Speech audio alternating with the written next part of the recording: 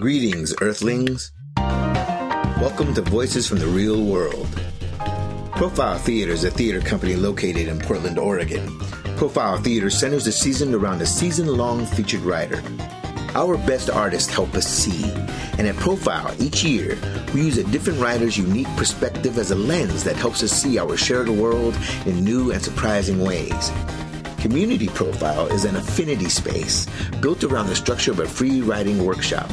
Participants in Community Profile meet, write, support, share, and bear witness to other people who may have walked a mile in their shoes. In Community Profile, we feature writers who have won awards and had numerous books published, as well as writers who are making their first foray into expressing themselves on paper. The result is writing that is singularly personal, provocative, powerful, moving, funny, tragic, beautiful, and that encapsulates the entirety of the human experience.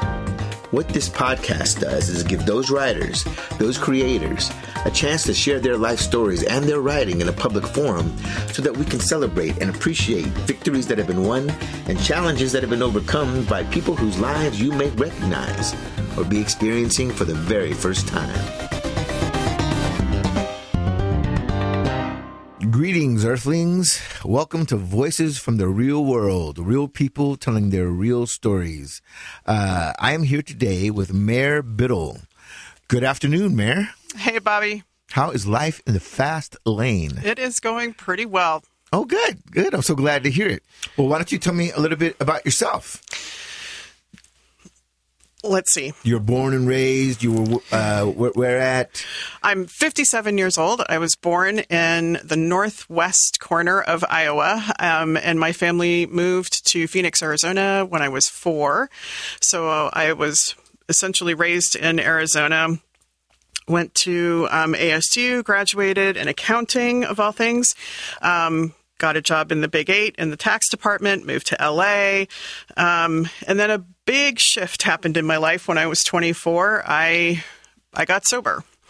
And that changed a lot of things for me. I moved back to Phoenix for several years, and then wound up in San Diego, met my husband, and worked in accounting again on a smaller scale. And then my folks were still in Phoenix, and so we had 2 kids. We moved the family back to Phoenix to be closer to my parents.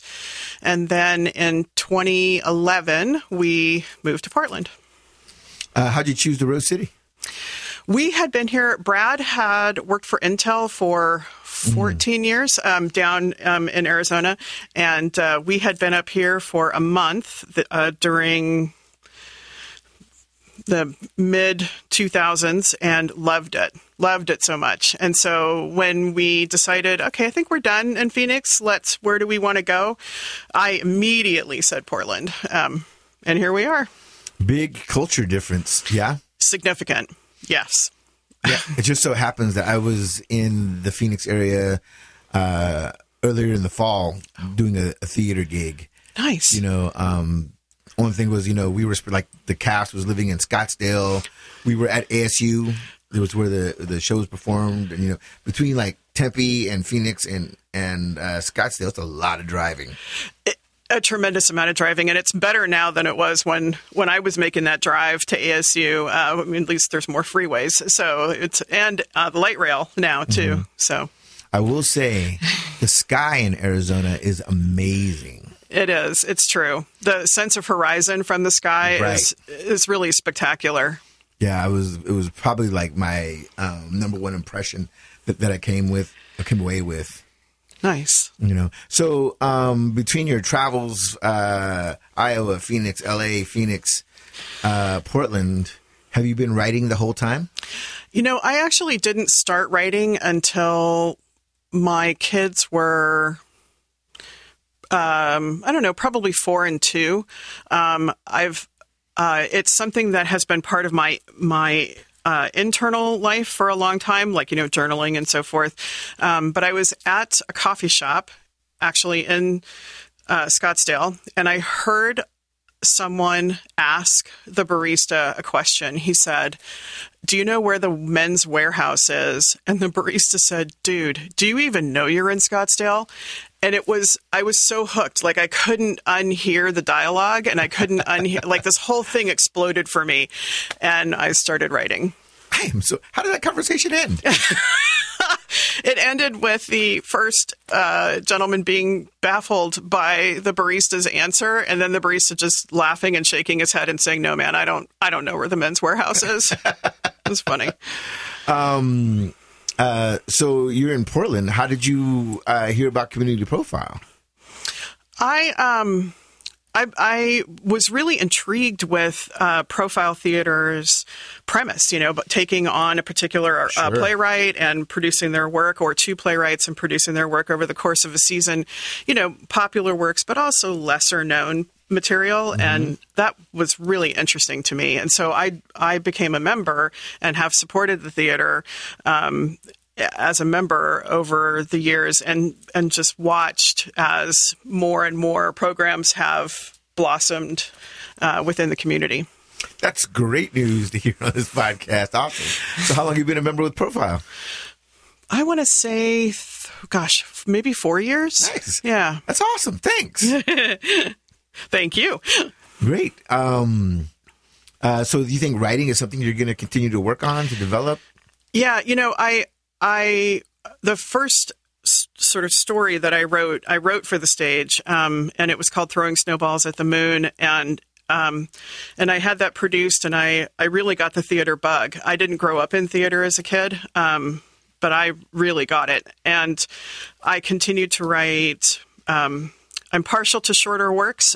So Snowballs is a one act, and I wrote a companion one act to go with it, and they were mounted together. And then I started doing a lot of 10-minute plays, which are super fun for me. And I wanted to try my hand at prose, and so I started doing some parallel writing. And theater's tough.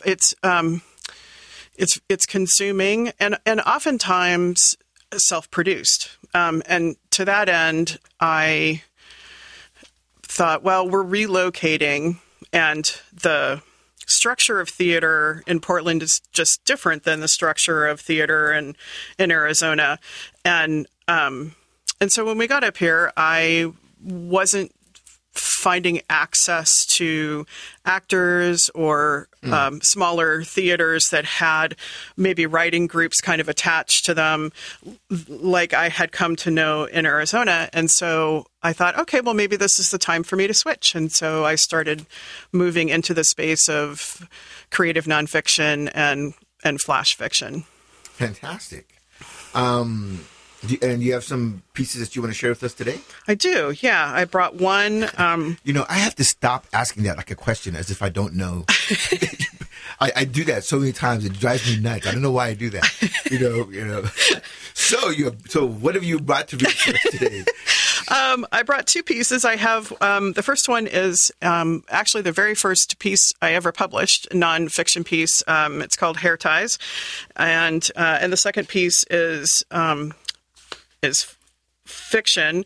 Interestingly, though, it was written as a monologue originally and was performed as a monologue in the Dramatists Guild Friday Night Footlights series down in Scottsdale, but I've reworked it as a piece of prose.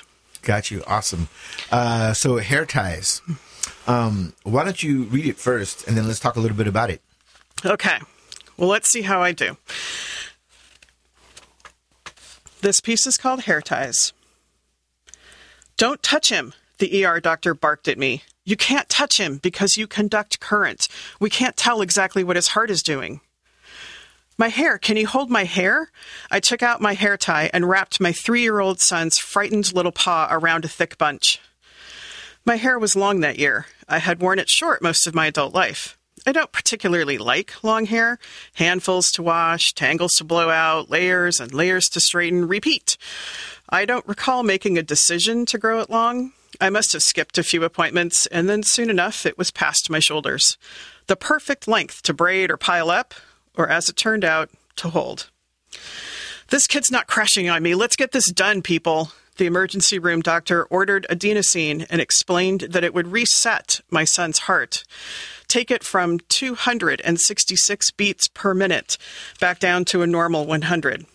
He did not explain how that would happen. My husband's frightened but focused eyes caught mine across the gurney. I lowered my gaze to my son's face and forced what I hoped was a calm smile. "It's okay, sweetie. Hold Mommy's hair." More people poured in and out of the room in a constant stream, voices blending together. "What? No cardiac history. No allergies. He had a cold last week." I lost track of who said what and focused on not touching our boy. "Ready? Do it." The nurse pushed the adenosine into our son's IV, followed by the saline to carry it to his heart. Flatline. My baby held my hair. He didn't blink. He didn't breathe. I remember his eyes opened wide. The pupils exploded with blackness. We stared into the bottom of each other, and in that moment, something new grew in me, organ shifting and permanent. I had never felt anything like that before, a visceral and brutal love wanting to thrust my hand inside his chest and squeeze, start beating, fucking start. But my hand could only tremble above his forehead. My long hair, the only umbilical cord between us. No one moved. And then, beep, beep, beep. The doctor called out, "Normal sinus rhythm." A collective exhale swept the room. The longest 4.5 seconds of my life. I kissed my baby's forehead and squeezed his little hands still knotted in my hair. I told him he could let go. He said no. My son went on to have 5 more tachycardic episodes like this one before he was accurately diagnosed with a rare form of a rare heart defect called Wolff-Parkinson-White syndrome. 6 months after he flatlined, our insurance approved the ablation procedure, and we flew to Los Angeles, where his heart was repaired. That night, we watched Shrek for the first time. Tears of laughter and relief streamed down my husband's face and mine. I don't remember making the decision, but it wasn't long after we returned home when I threw out my hair ties and cut my hair. Short hair suits me better, less maintenance. And though I hadn't planned it this way, my son didn't need it anymore. Woo! It got me again. When it gets to the flat line, like just that line, it's just like, oof. And then like when he won't let go of the hair. Yeah. Yeah. Man. So you said that's nonfiction. No. Can you talk about that? Yes. My oldest child, Sophie, is 19 months older than her younger brother, Connor. And Connor is what is now defined as medical complexity.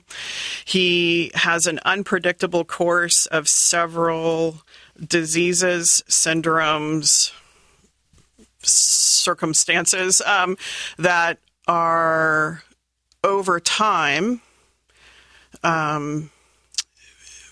increasingly challenging and at times acutely life-threatening.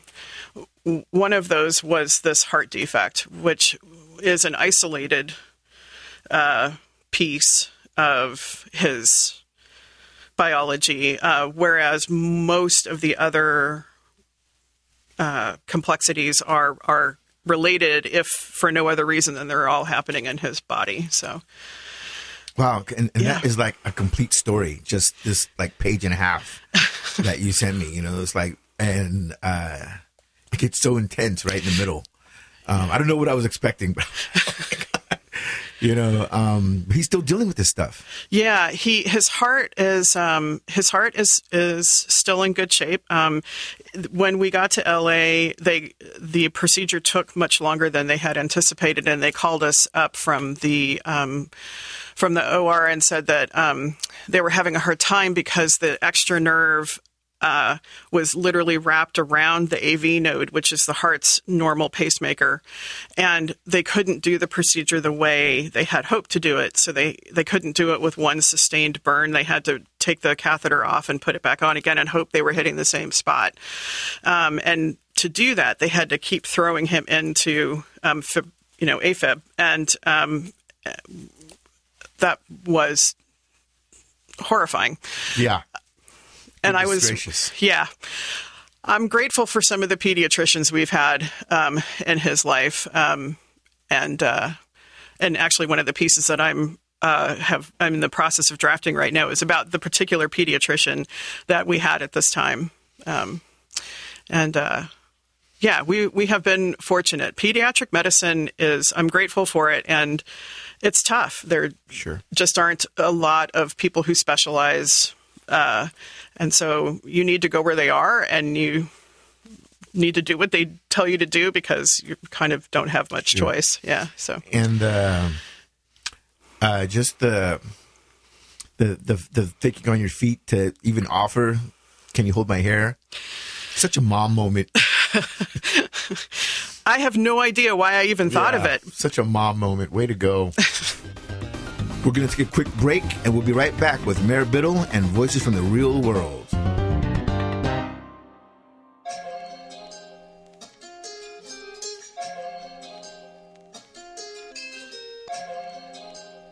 I'm feeling jolly.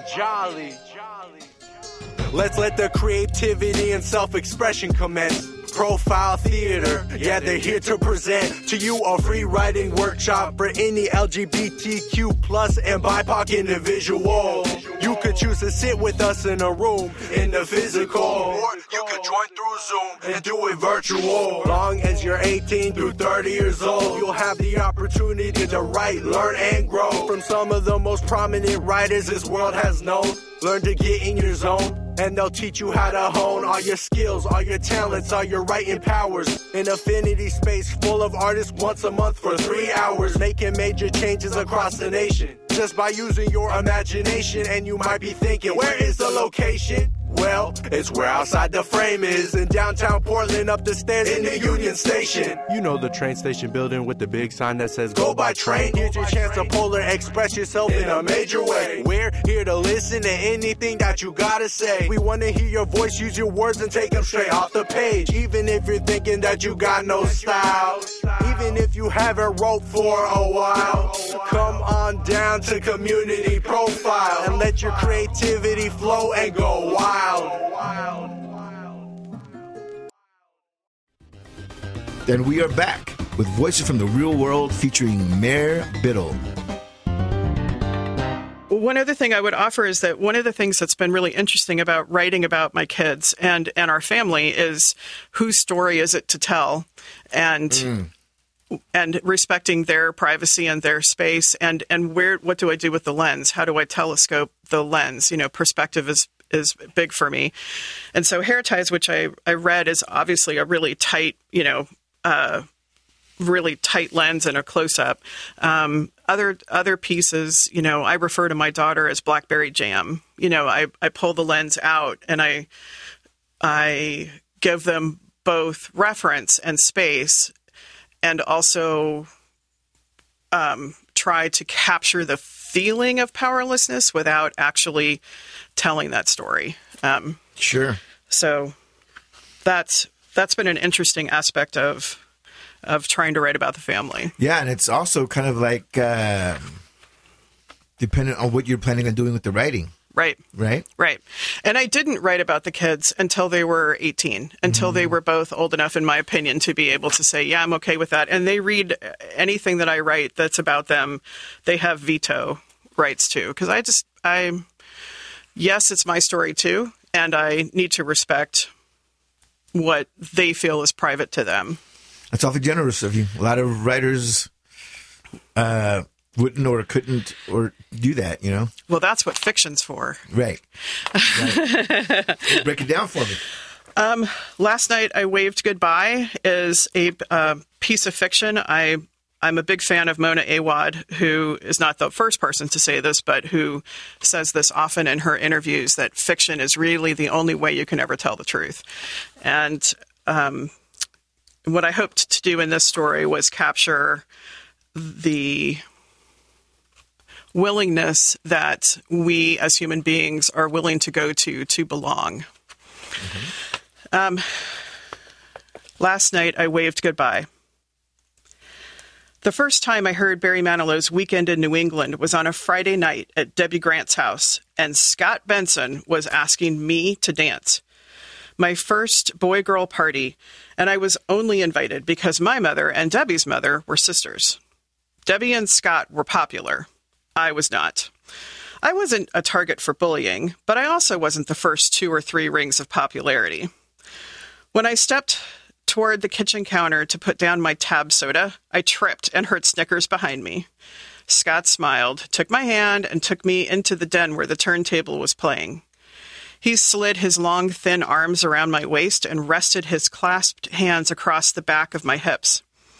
I felt something inside my stomach shift. My thighs tingled. I wondered if Scott felt the curve in my spine, if he could tell that my right hip was 3/4 of an inch higher than my left. I brought my arms up around his neck and was careful not to step on his feet. I felt his breath on my neck. He smelled like fresh laundry and McDonald's French fries. My eyes adjusted to the glow of the lava lamps around the room. 3 of Scott's teammates huddled around one of those octagon-shaped game tables, ogling the layouts of Mr. Grant's Playboy magazines.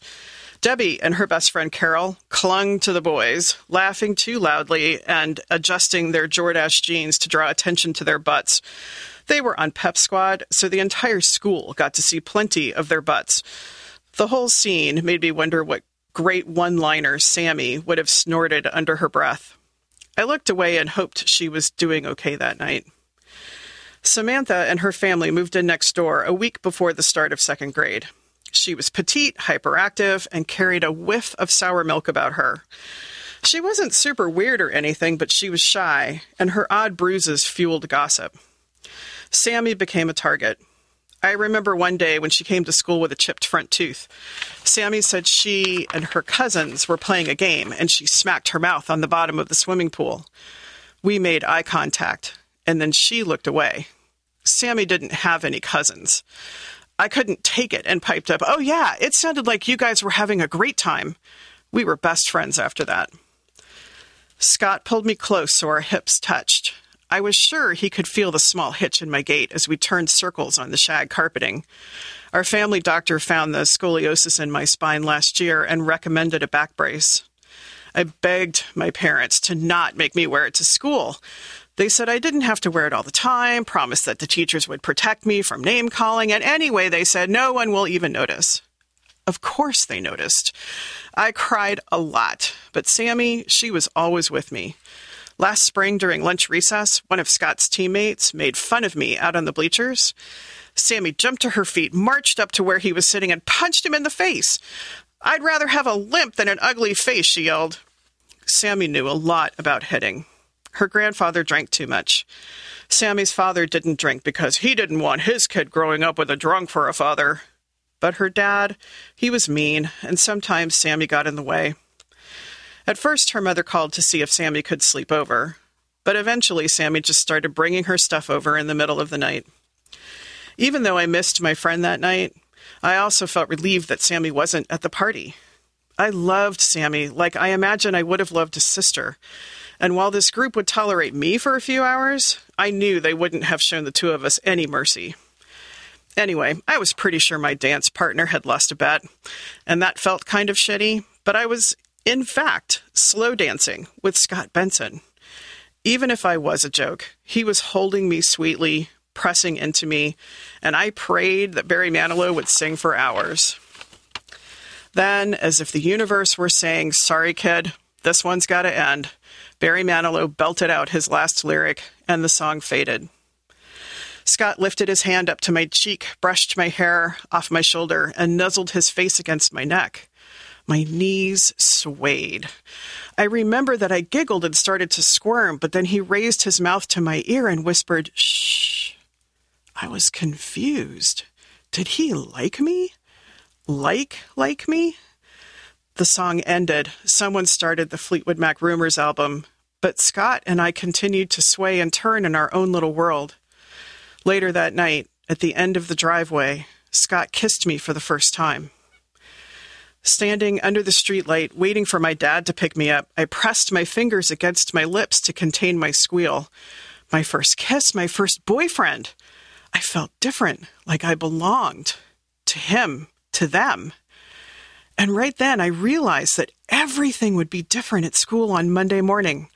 I knew that I would wait for Scott at his locker and we would sneak a kiss when the bell rang for homeroom. Debbie and Carol would invite me to sit with them at lunch, and they would share their lip gloss with me during PE class. Scott's teammates would nod approvingly in my direction when they passed me on the breezeway. And I realized, too, that when Sammy caught my eye in social studies on Monday, I knew I would look away. Whoa. Okay. So, this story is nonfiction. No, it's fiction. This is fiction. Yes. Fiction. That's what I meant to say. Yes. This story is fiction. It's so good. That ending is so unexpected. Like for me, it was such because you're with her and the friendship and the loyalty, and you feel for both of them, and you and you feel like this whole thing where they've only got each other's backs. Yeah. And it feels like it's a happy ending.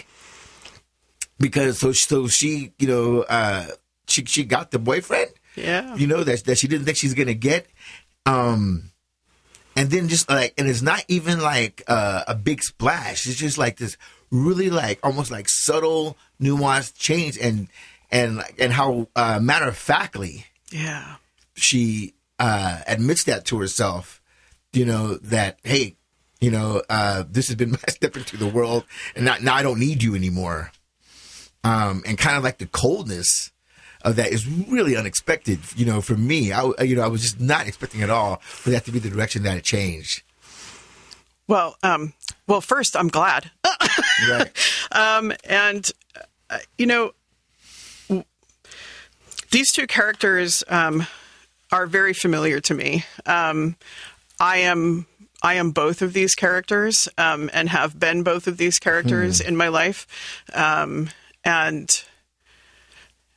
And the need to belong is so intense and biologically driven for human beings that the first time I was Sammy, I was in the same seat that you're describing, what just happened to me.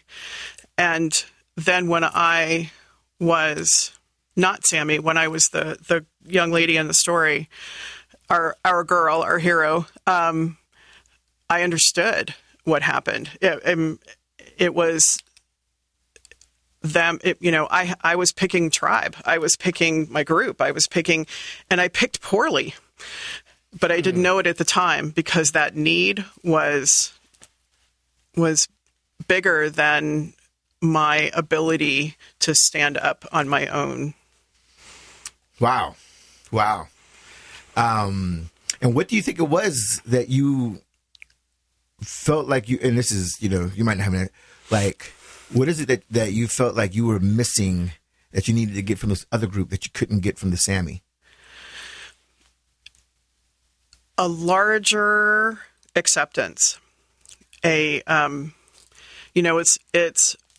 was important for me to have my Sammy when I was a kid, and also, most definitely into adulthood, early adulthood. I think largely our 20s are a big decade of figuring this out, of figuring out I'm going to ditch this one person or these two people for this larger group where I have more acceptance, where I fit in, where I'm being allowed to fit in. But then the reality is that if we're lucky, we get to learn quickly that there's a big price that goes with that kind of acceptance. It's not real. And those lessons come soon for some people and later for others. And for some of us, it takes forever. Yeah. Same. Yeah. It's funny, the things that you think you're cool, that are cool, and you have to have it. When you're in high school, when you're in your 20s, as you said, and then later on, you're like, what the hell? Yeah, what was that even about? God. Yeah. Well, excellent stuff, Mare. And I really love your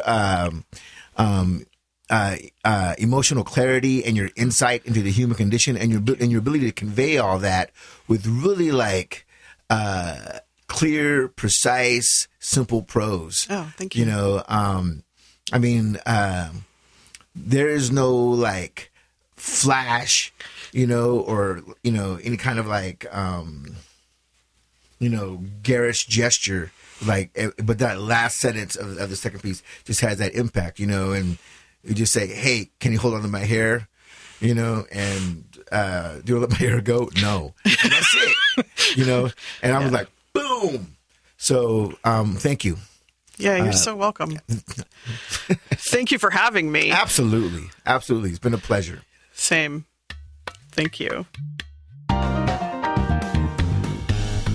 And that is it for this edition of Voices from the Real World. Real people telling their real stories.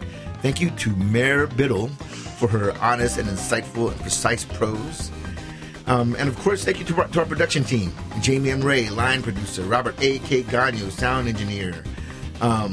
Sam Mowry, the recording engineer, who's recording this at the Willamette Radio Workshop in Portland, Oregon, which exists on the traditional lands of Multnomah, Clackamas, Tumwater, and Malala bands of the Chinook peoples, the Tualatin band of the Kalapuya peoples, and many other tribes who made their homes along the Columbia River. We acknowledge and honor the ancestors and survivors of this place, and recognize that we are here because of the sacrifices forced upon them, and we honor their descendants who live on. And I am Bobby Bermea. Thank you for joining us for Voices from the Real World. To hear more podcasts, go to profiletheater.org/on-air, where you'll find other episodes of Voices from the Real World, as well as Satellite, Beyond the Page. If you have feedback or suggestions for me, I'm taking all comers. Write me at bobbyb@profiletheater.org. One love and peace out.